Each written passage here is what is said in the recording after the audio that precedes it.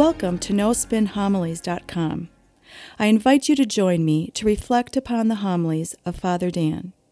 Father Dan will challenge us to open our heart, mind, and soul to the Word of God. Father Dan will draw upon sacred scripture along with art, literature, and the lives of the saints to help us grow in our love and knowledge of the scripture. In doing so, we can become the living Word of God in this world. Now it is my pleasure to present to you No Spin Homilies.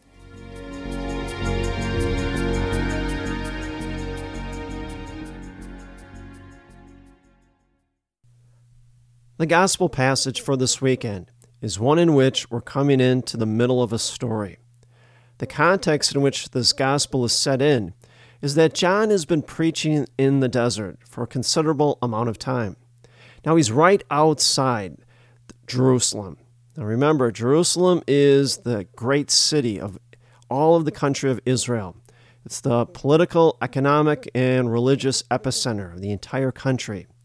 It is the greatest of all the cities in Israel. Now, if you want anything done politically or make any economic deals, you would go to Jerusalem. More to it, if you are a devout Jew, you would go to Jerusalem on a regular basis, because that is where the temple is. The temple which contained the presence of God. But it doesn't stop there. In Jerusalem, there are many shops, restaurants, galleries. Jerusalem is a place where you go to, kind of like Paris or London. It's a destination. And once you get there, you don't want to leave because it's such a beautiful city. Now, what are the people in the gospel for today doing? Well, they're leaving Jerusalem. There's something more powerful that is, you could say, dragging them away. They're going out into the desert to listen to John. The people hear John's message and they act upon it. They accept the baptism for the repentance of sins. In some ways, they're recognizing their true identity as sinners. And we are all sinners, but we are loved sinners by God. Now, in some ways, it's like the 12-step process. In order for healing to begin, the first step is to recognize and acknowledge there is some dysfunction playing in our life, and we are powerless against it. Therefore, we need a higher power. Only then can the healing begin. Well, sin, you could say, is somewhat like an addiction. The first step to be healed is acknowledge we are powerless against our sin. That's why we need God. We need Jesus to help us overcome our sin. We can't will our way out of sin. And see, that's what's going on right now in the gospel.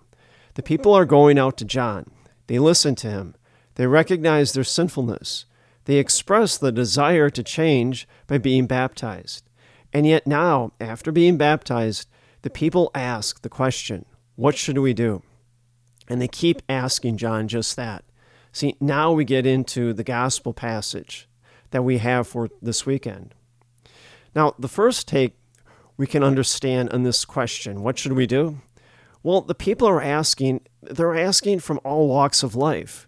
It's not just one certain group that is going out to John and being baptized, like the religious establishment, the Pharisees or the Sadducees. No, instead, it's common people, soldiers, tax collectors. It's people like you and I. It's us. In many ways, the people in this gospel story, they essentially are exactly like us. And we'll come to find out about that, as we make our way through this gospel. Now, the other thing that we can take from this question, what should we do? These people are eager. They want more in their faith. Well, don't we? Aren't we eager to increase our faith, to grow stronger with Christ? Aren't we eager for salvation and heaven? Well, what they're really asking for is a question of discipleship. More to it, it's a question of identity. So often we as Catholics, we ask that question, what does discipleship look like? What should I do to grow in my faith? What must I do to have purpose and meaning in life? Well, this is precisely what's going on right now in the gospel. Having been baptized, these people are now motivated and they're eager, just like we are. They want to know what they need to do in their lives to be fully prepared and ready to welcome the Messiah. And the Messiah is coming. And so that great question, what should we do? For us, that's a great Advent question. As we prepare to celebrate the birth of our Messiah, what must we do in Advent, in the last few weeks that we have, to prepare ourselves to be drawn into the mystery of Jesus' birth? Now, what does John say? Well, he says first, whoever has 2 cloaks should share with the person who has none, and whoever has food should do likewise. Well, this gets down to the heart of how we are to use our possessions. I've given you this quote from Thomas Aquinas many times. Aquinas says, everything that we possess, all of our possessions, all of our property, even flesh, bone, blood, even our very thoughts are not ours. They're gifts given to us by God. All of our possessions, including the greatest possession that we have, the gift of our very life, is all God's gifts. And so, how does God intend us to use our gifts? Well, exactly the way John tells the people. Now, for us, in our parishes, during this Advent season, we've had a giving tree. Well, people have bought gifts for those that are less fortunate, so that they could enjoy those gifts. Before Thanksgiving, parishes had food drives. And so we believe that all that we have is a gift given to us by God, and therefore we're good stewards of those gifts. We freely share them. 4 years ago, our parishes started the stewardship theme of belong, believe, and become. And part of becoming is we become the person that God created us to be.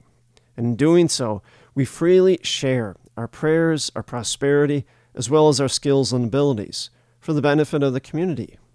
See, when we do that, then we have opened ourselves up to receive Jesus in our life, each and every day of our life. But just the opposite holds true. If a person has a mindset that they say, I earn these things, these possessions, go fend for yourself, earn your own possessions. Well, they cling to those things that they have. They don't share them. Well, if they do that, then that person has closed themselves off from receiving Christ. Next, the tax collectors ask, what should we do? John says, stop collecting more than is prescribed. Now, for us to really understand what John means here, it's important for us to understand some of the things about the tax collectors. The tax collectors were really collaborators with the Romans. They weren't faithful and patriotic Jews. No, they were on the side of the Romans, the very people that were oppressing the Israelites. Now, the tax collectors collected a tax that was exclusively for the Romans. Part of the tax went immediately to the Roman soldiers that were oppressing the Israelites and occupying their country. The other part of the tax went to Rome as tribute to Caesar. And so tax collectors were pretty much considered scum of the earth. Now, when we pay our taxes, we know exactly where our taxes go. To the government, to the military, to social services, roads, schools. But in this case, all their taxes went to the Romans, their persecutors. Now, to add insult to injury, the tax collectors earned their living or their salary by skimming off the top. Essentially, what they would do is they would tell you what your tax is, and then they would increase it by maybe 15 or 20% to pay for their own salary. Now, if you refuse to pay it, immediately the soldiers would come knocking on your door and you would be thrown in prison. So you had no choice. So when John says, stop collecting more than is prescribed, what he's really telling them, stop using your power and your influence to extort money and take advantage of people. So how do we apply this lesson in our day and age, 2,000 years later? Well, a good question we have to ask ourselves, do we treat people justly? Many of the decisions that we make in our life can potentially affect other people's lives, positively or even negatively.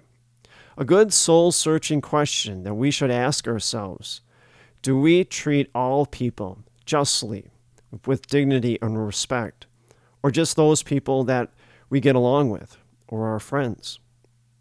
Next, John speaks to the soldiers.